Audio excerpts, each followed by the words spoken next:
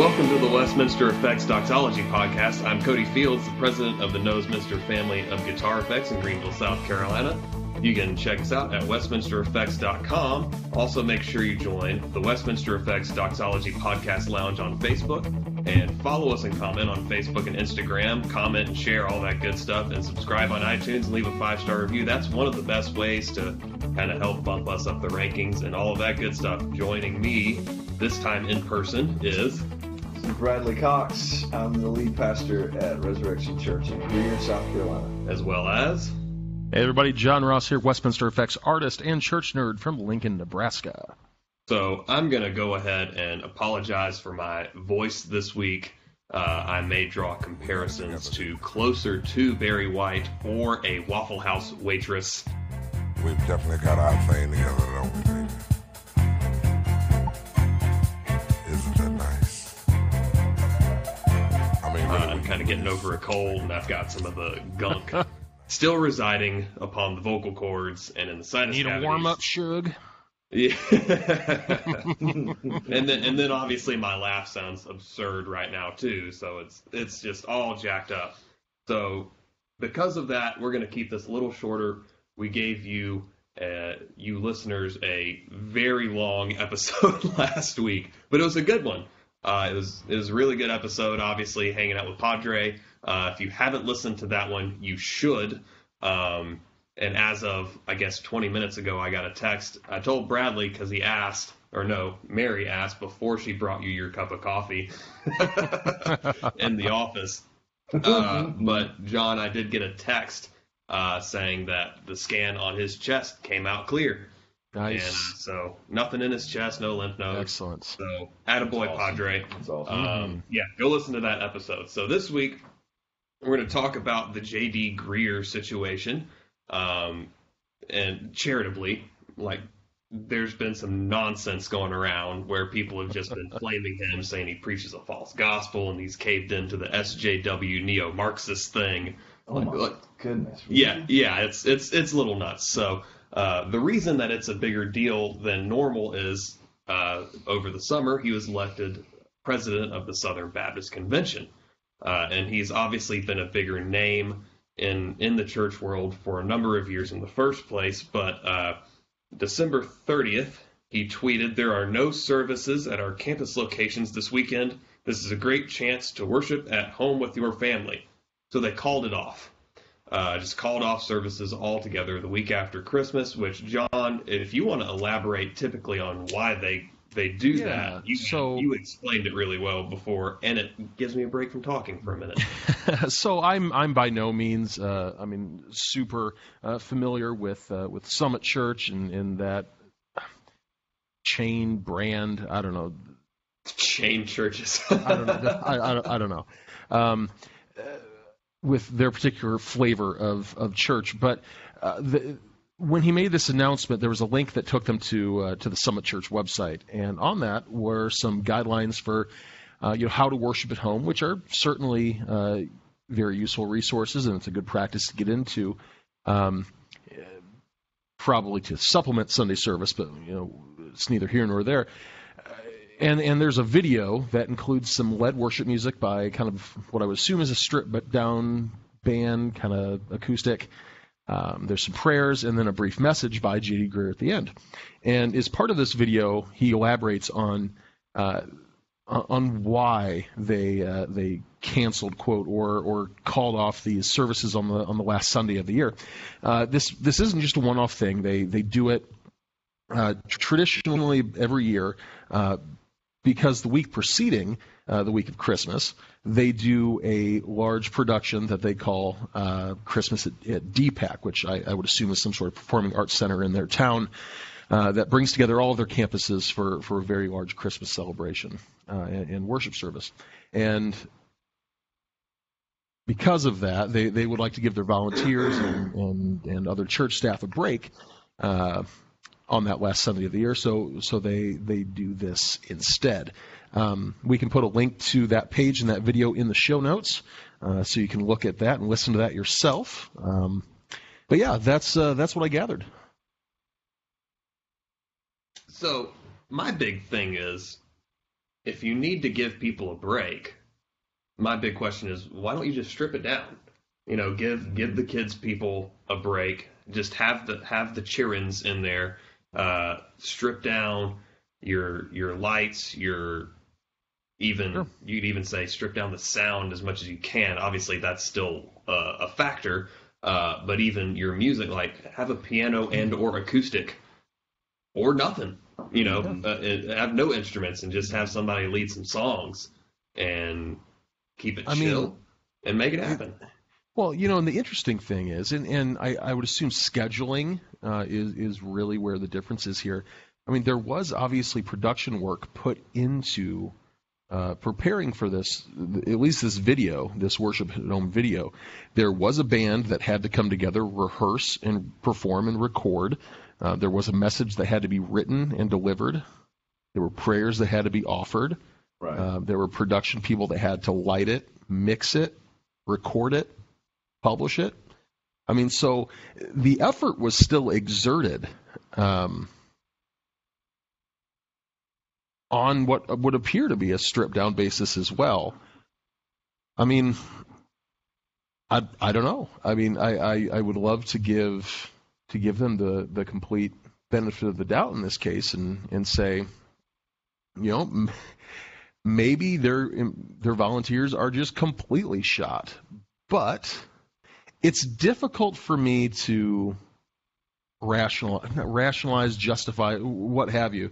But at the same time, at Christ Lincoln, we do something similar-ish on Christmas Day. So Christmas Eve, we have our Advent services, the ones I spoke about last week with the thousands of people across our campuses. And then on Christmas Day, we have Christmas Day services in our sanctuary, our more traditional style of worship only.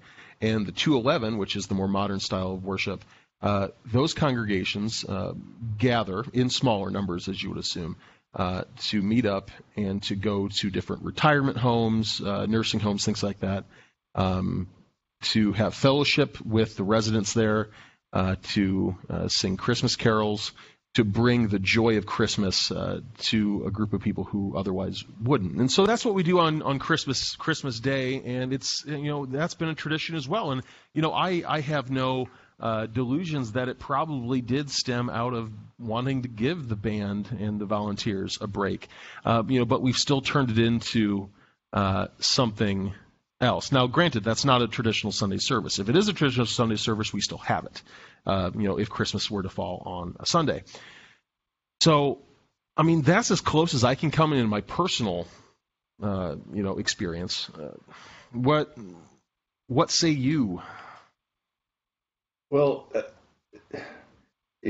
for me, I feel myself wanting to zoom out and go, what is it that bothers us about this? Mm-hmm. There's something that irks our souls, and obviously a lot of other people's, and not everybody stewarded that twinge in their soul about Summit Church, and like we talked about before we hit the record button. I know a half a dozen or a dozen other churches that do the same thing. Right.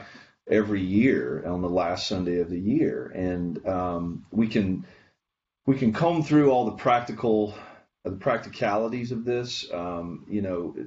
There's in every church context is different from a practical standpoint. None of the three of us, and probably most of our listening audience, don't have any really solid idea about what it takes for Summit Church to facilitate a worship service on the weekend. I mean, Sure. We don't know what all goes into that. We know what goes into it in our context. And so we tend to project that on others and say, well, we could do it. So why do they feel like they can't? I remember over the Thanksgiving holiday, I had a conversation with my wife's cousin, who is a campus worship leader for 12 Stone Church in Atlanta, massive church, multiple campuses.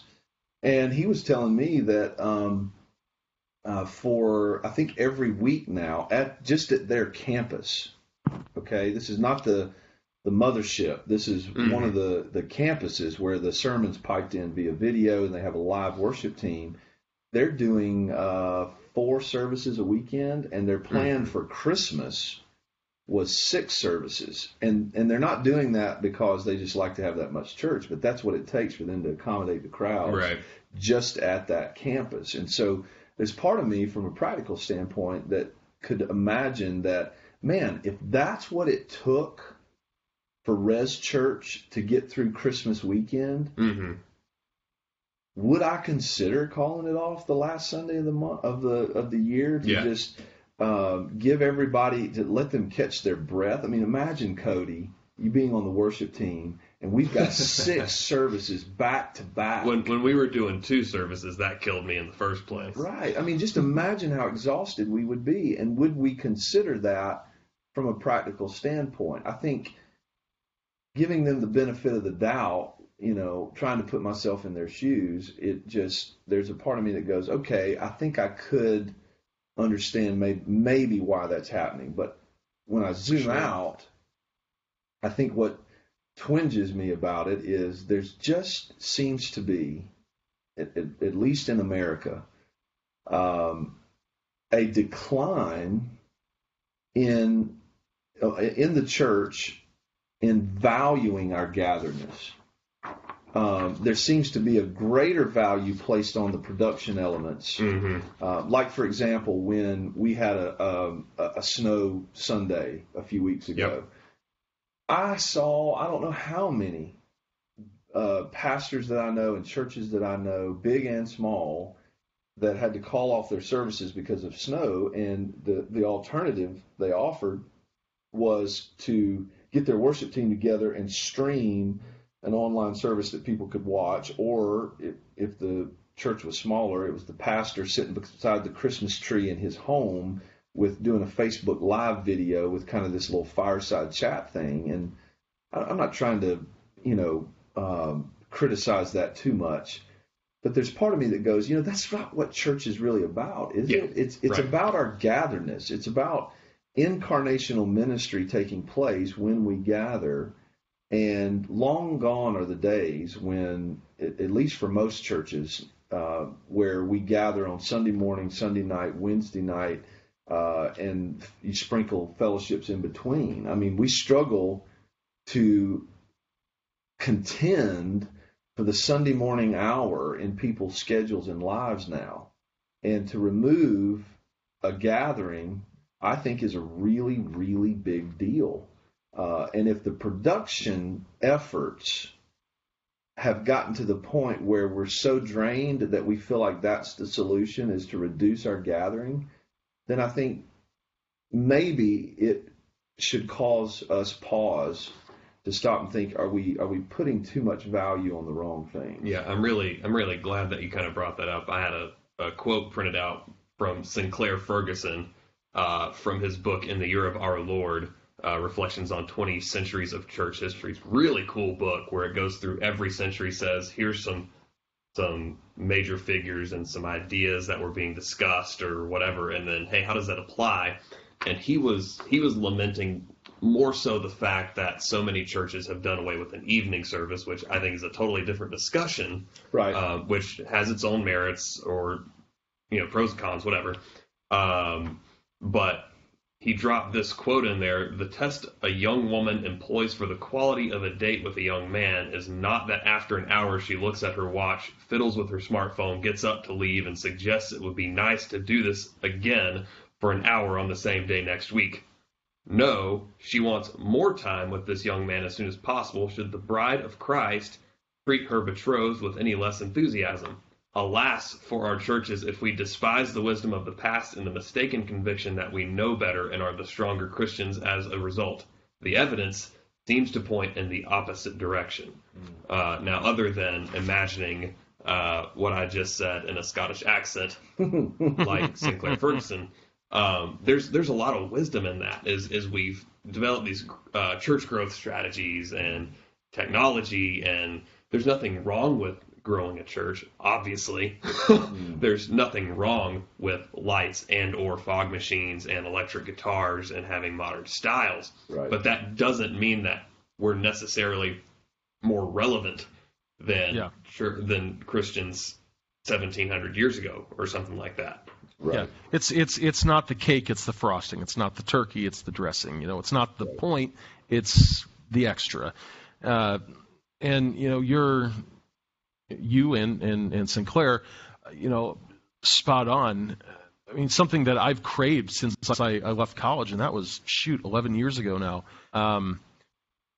We had daily chapel where we would celebrate either some sort of responsive prayer or the order of matins, which is just a liturgical kind of responsive reading and worship service thing. We'd have vespers or evening prayer, very similar, very song rich, musically rich. We'd have Sunday services. We'd have these things that you not only were in the Word every day and in worship every day and receiving God's gifts every day, but you were doing so with the fellowship of God's people around you. And that's something that I've craved for the last 11 years. I've brought it up at my current church and others. Lost you again, John. Now you're back. Well, yeah. Oh, now you're gone. Sort of. All right. What was Man, it's something that I've craved. Y'all need to pay your internet bill. Yeah, Is it our internet? Yeah, I mean, I've got a 10 gigabit link. It's not mine. Okay. Yeah.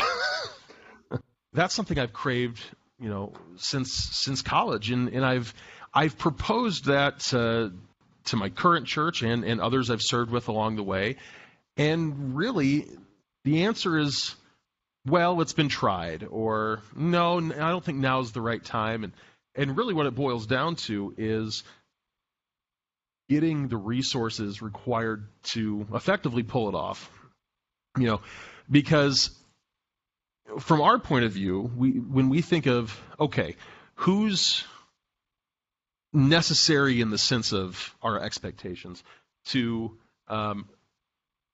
provide to host a worship service, we need officiant, we need a pastor, an elder, we need musicians, we need at least some people to greet or usher, however your church does it, to collect offering, whatever that might look like in your particular situation. But there's also the matter of cleaning.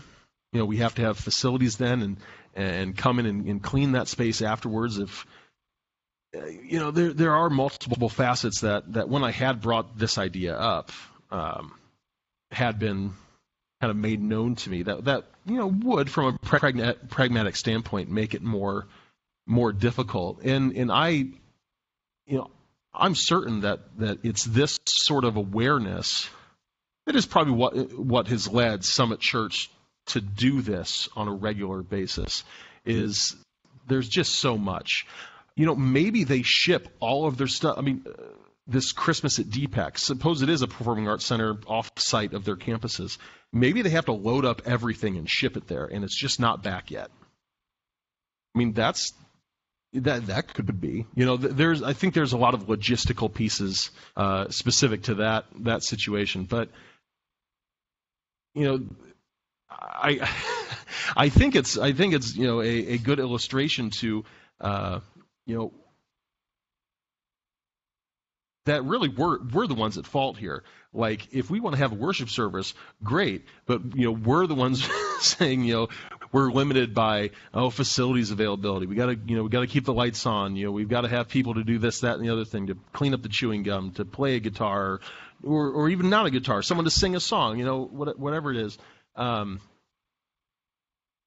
When the reality of it is, God calls us to be together. And it doesn't really matter what it looks like, so long as we're there in spirit and in truth and receive His gifts according to that spirit. Yeah, we've really seen kind of a dumbing down of the means of the ordinary means of grace, as the reformers like to put it. And here's what might be the biggest question for me is, if you're tired and burned out, what better place is there for you on a Sunday morning than in church? Well, and even bigger than that is, are you tired and burned out of gathering? Yeah. What are we talking about? I mean, is it because like you said, John, I mean, we don't know what went in and what goes in on a weekly basis to putting together a gathering for Summit Church and what it took for them to do their Christmas services. And so that notwithstanding, though, like if we are tired of gathering, why is that? What is it that we're burned out about when it comes to our gatheredness? Because it really at the root of our identity as the body of Christ is that we gather. You know, I remember when I came to Resurrection Church 14 years ago, we did Sunday night church and Wednesday night church. And I was 27, 28 years old at the time. And the real push at that time in particular for churches that had been in existence and had Sunday night services, Wednesday night services, was to do away with those services. Mm-hmm. You know, call off church on Sunday night. There's no point in doing that. You know, if you're going to do it, it's got to have some sort of unique, creative element to it, you know, which was really the beginnings of this whole push for production, and that when we gather the church, we've got to entertain them too. Yeah. Like there's not, and I think what that was the beginning of. Now looking back on it, I didn't see it then because, you know, we did away with Sunday night church. Mm-hmm. And, but looking back on that, what I realized is that it wasn't that we needed to have something so different. Like, you know, the basic elements of the church gathered would be worship, scripture, prayer. I mean, the Lord's table. I mean, those are the basic elements of the church gathered. And if we feel like we can't we need to gather less because we don't have the energy to creatively add enough stuff to those basic elements, then I think what we've done is we've devalued our gatheredness in and of itself. Yeah. And we've started to value these other things. And that might be, not saying that it always is, but that might be the reason why people feel burned out. Right. Yeah, because exactly. We should be energized by our gatheredness, not drained by it.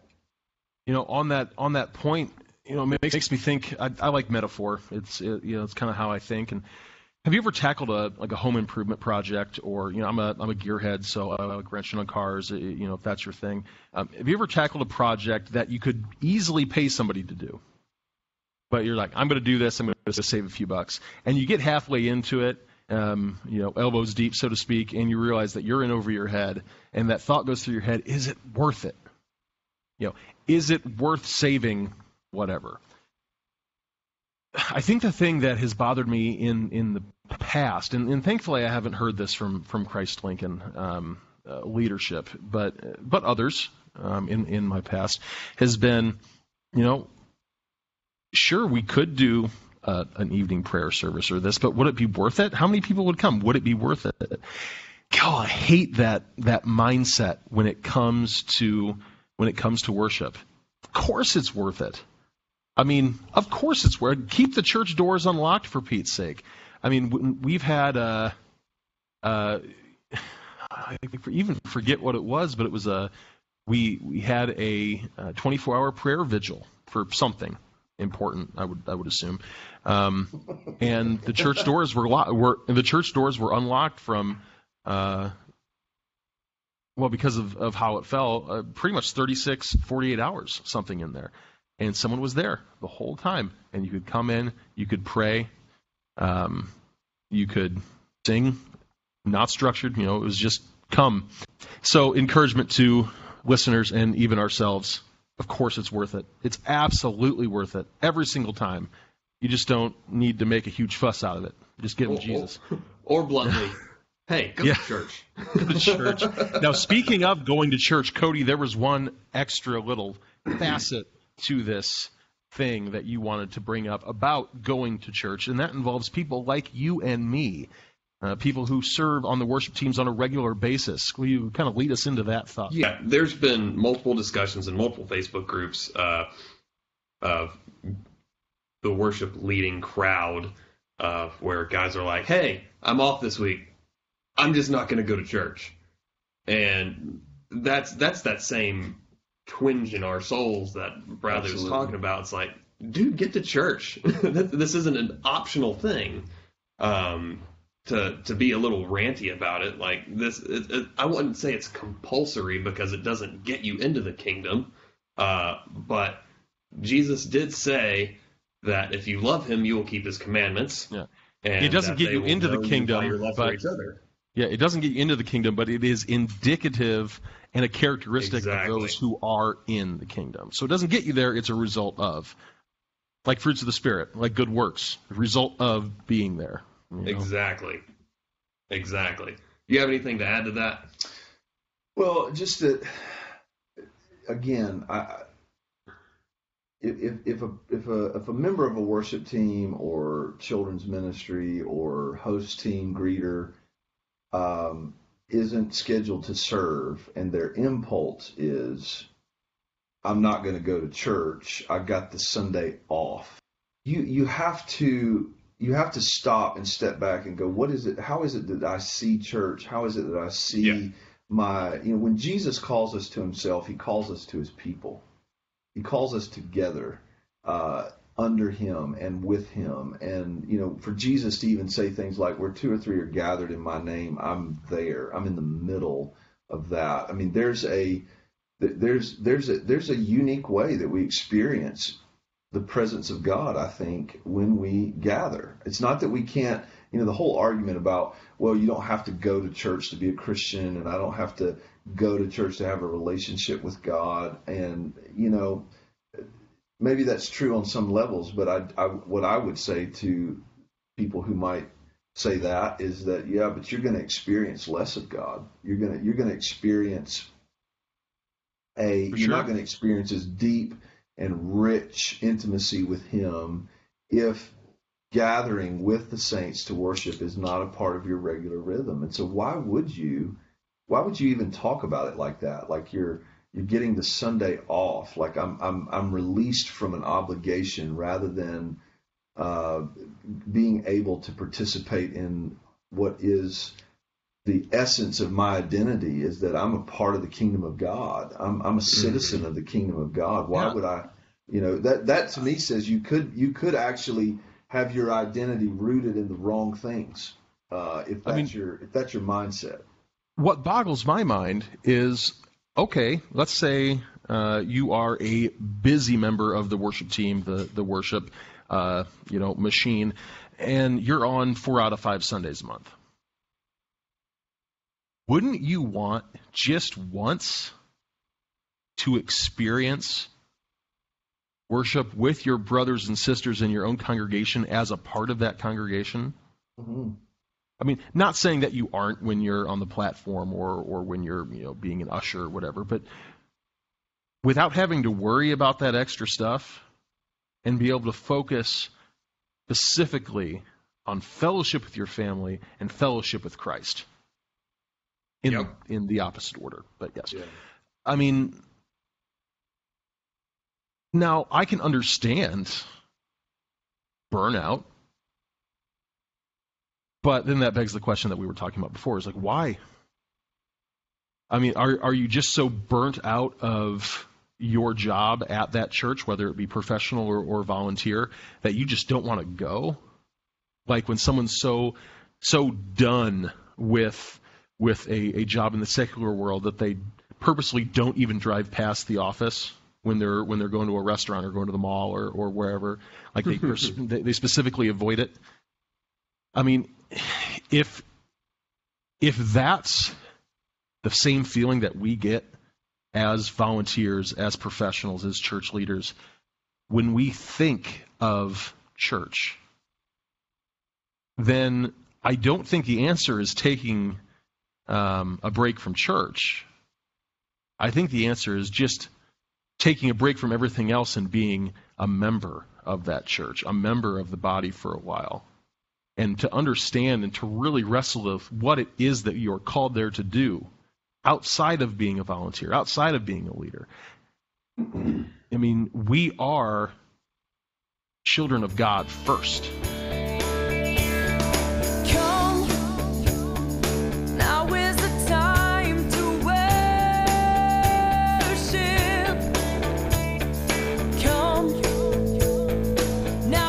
So on the program before, we've talked about, well, I've talked about this concept of vocation. What are we called to be? What are we called to do? And that's not like, oh, I'm a plumber. Maybe that's one of your vocations, but we're not talking about work here. We're not talking about industry. When we talk about Christian vocation, we're talking about what has God called and enabled you to do and to be. And we must remember that, we have all of these different vocations, each one of us. I mean, Cody, you're a son, and are you a brother? Do you have siblings? Yes. Yeah. Okay, Cody, you're a son. You're a brother. You're a business owner, a pedal builder. You're a podcast host. You are a husband. Bradley, you are a pastor. You are a father. Myself, I'm a father. I'm a worker for the company that pays me. I am a worship musician. I'm an elder. But first and foremost, all of us, above all of those things, are children of God. And we must respond to his call as he has called us. And so to work with that a little bit and to explore that concept a bit more, my recommended reading for this week is a book entitled God at Work by Gene Edward Veith Jr. Fantastic book, available in paperback from Amazon, so you don't have to spend a ton of money on it. I don't think it's available on Kindle. It is a bit of an older text, but still helps us wrestle with this notion of who I am and who I am called to be and what I'm called to do as part of that. Cody, what do you have for us? I am actually going to recommend a J.D. Greear book that I may or may not have recommended before, but Stop Asking Jesus Into Your Heart, because it is a helpful book by J.D. Greear, and it's relevant right now. He talks about how he was so insecure in his justification and salvation that he literally prayed the quote-unquote prayer thousands of times. It's the sinner's prayer. Right. And if I recall correctly, I think he said he was baptized like 7 times, where one's good enough. He gets into it's not about how much you mean it. Did you mean it enough? It's about actually having faith in the finished work of Jesus that was completed 2,000 years ago. Go ahead, Bradley. At the risk of people getting nauseous that we keep doing this, I'm going to recommend another John Piper book. Can we get Desiring God as a sponsor? We've got to. They should be sponsored. We should just rename this the John Piper Commentary Hour. Exactly. Hey, Piper V2's coming out soon. It could be a thing. The V2 Piper Drive. Oh. Yeah. Looks freaking sweet, too. So, Piper wrote a little book called Brothers We're Not Professionals. And it's geared mainly towards people in pastoral ministry. And he really talks about the, professionalizing pastoral ministry. I have just seen so many, and I've even fought it in my own life and ministry. I've just seen so many people that begin to think of what we do, particularly in vocational ministry, or if you are a volunteer lay minister in your church in some capacity that is heavily involved and could almost, be putting in the same kind of hours as someone who's paid staff, is that we really do get to the point where we think of this as an obligation and a pressure that we're under to perform, as opposed to the life and ministry that we're called to. And so that book from Piper was really helpful to me several years ago. And I also wanted to recommend just living in Psalm 84. If you find yourself being burnt out with the church gathered and your role in it, this psalm is just a beautiful psalm that is really focused on the presence of the Lord and being in intimacy with Him. But I just think there's a direct connection between our gathering with the saints for worship and our intimacy with the Lord. I'm not saying that you can't be a Christian if you don't go to church every Sunday. I'm not saying that. But I do think there's a vital connection between our regular habit of gathering with the saints in worship, experiencing the joy of his presence, the gladness of being together in fellowship, that is a huge part of our journey of faith. That not only, it is vitally important for us, for the church as a whole, but it's vitally important for us as individuals, for our spiritual vitality. The way we see the gathering of the saints should be something that is keeping us from burnout, not leading us into it. And so, Absolutely. Live in Psalm 84, Brothers We're Not Professionals by John Piper. Very cool. If you are actively writing and performing music and would like to become an official Westminster artist, and even get your song played at the end of one of these episodes, fill out our application at westminstereffects.com. This week's song is actually not by one of our artists, but it's very appropriate for the subject matter, and it's by Thrice. It's Come All You Weary, back when Dustin Kensrue had sound theology as opposed to nut job hyper-liberal theology. Thanks for listening. Go to church. Go to church. Thanks for listening. Go to church.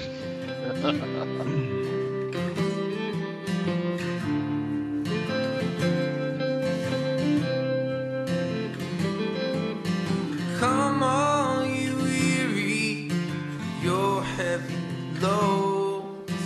Lay down your burdens, find rest for your souls. My yoke is easy, my burden is kind. I'll take yours upon me, you can take mine.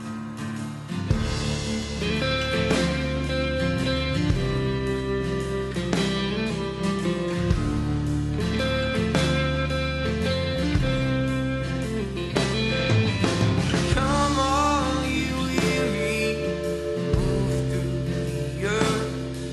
Spurn and find restaurants, kicked out of church.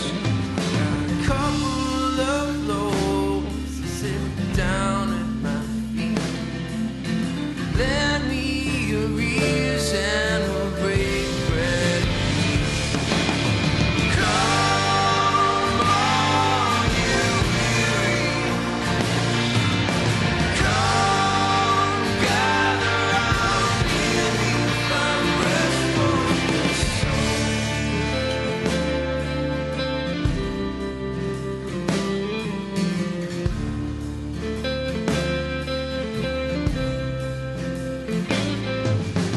Come all you weary, crippled you lay.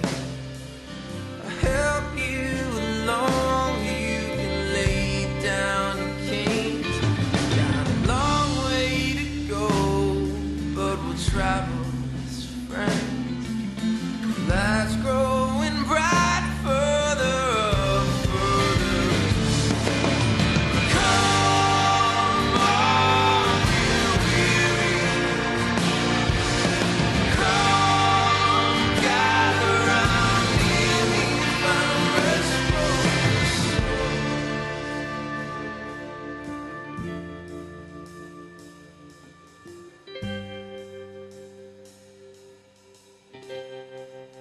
Rest for your soul.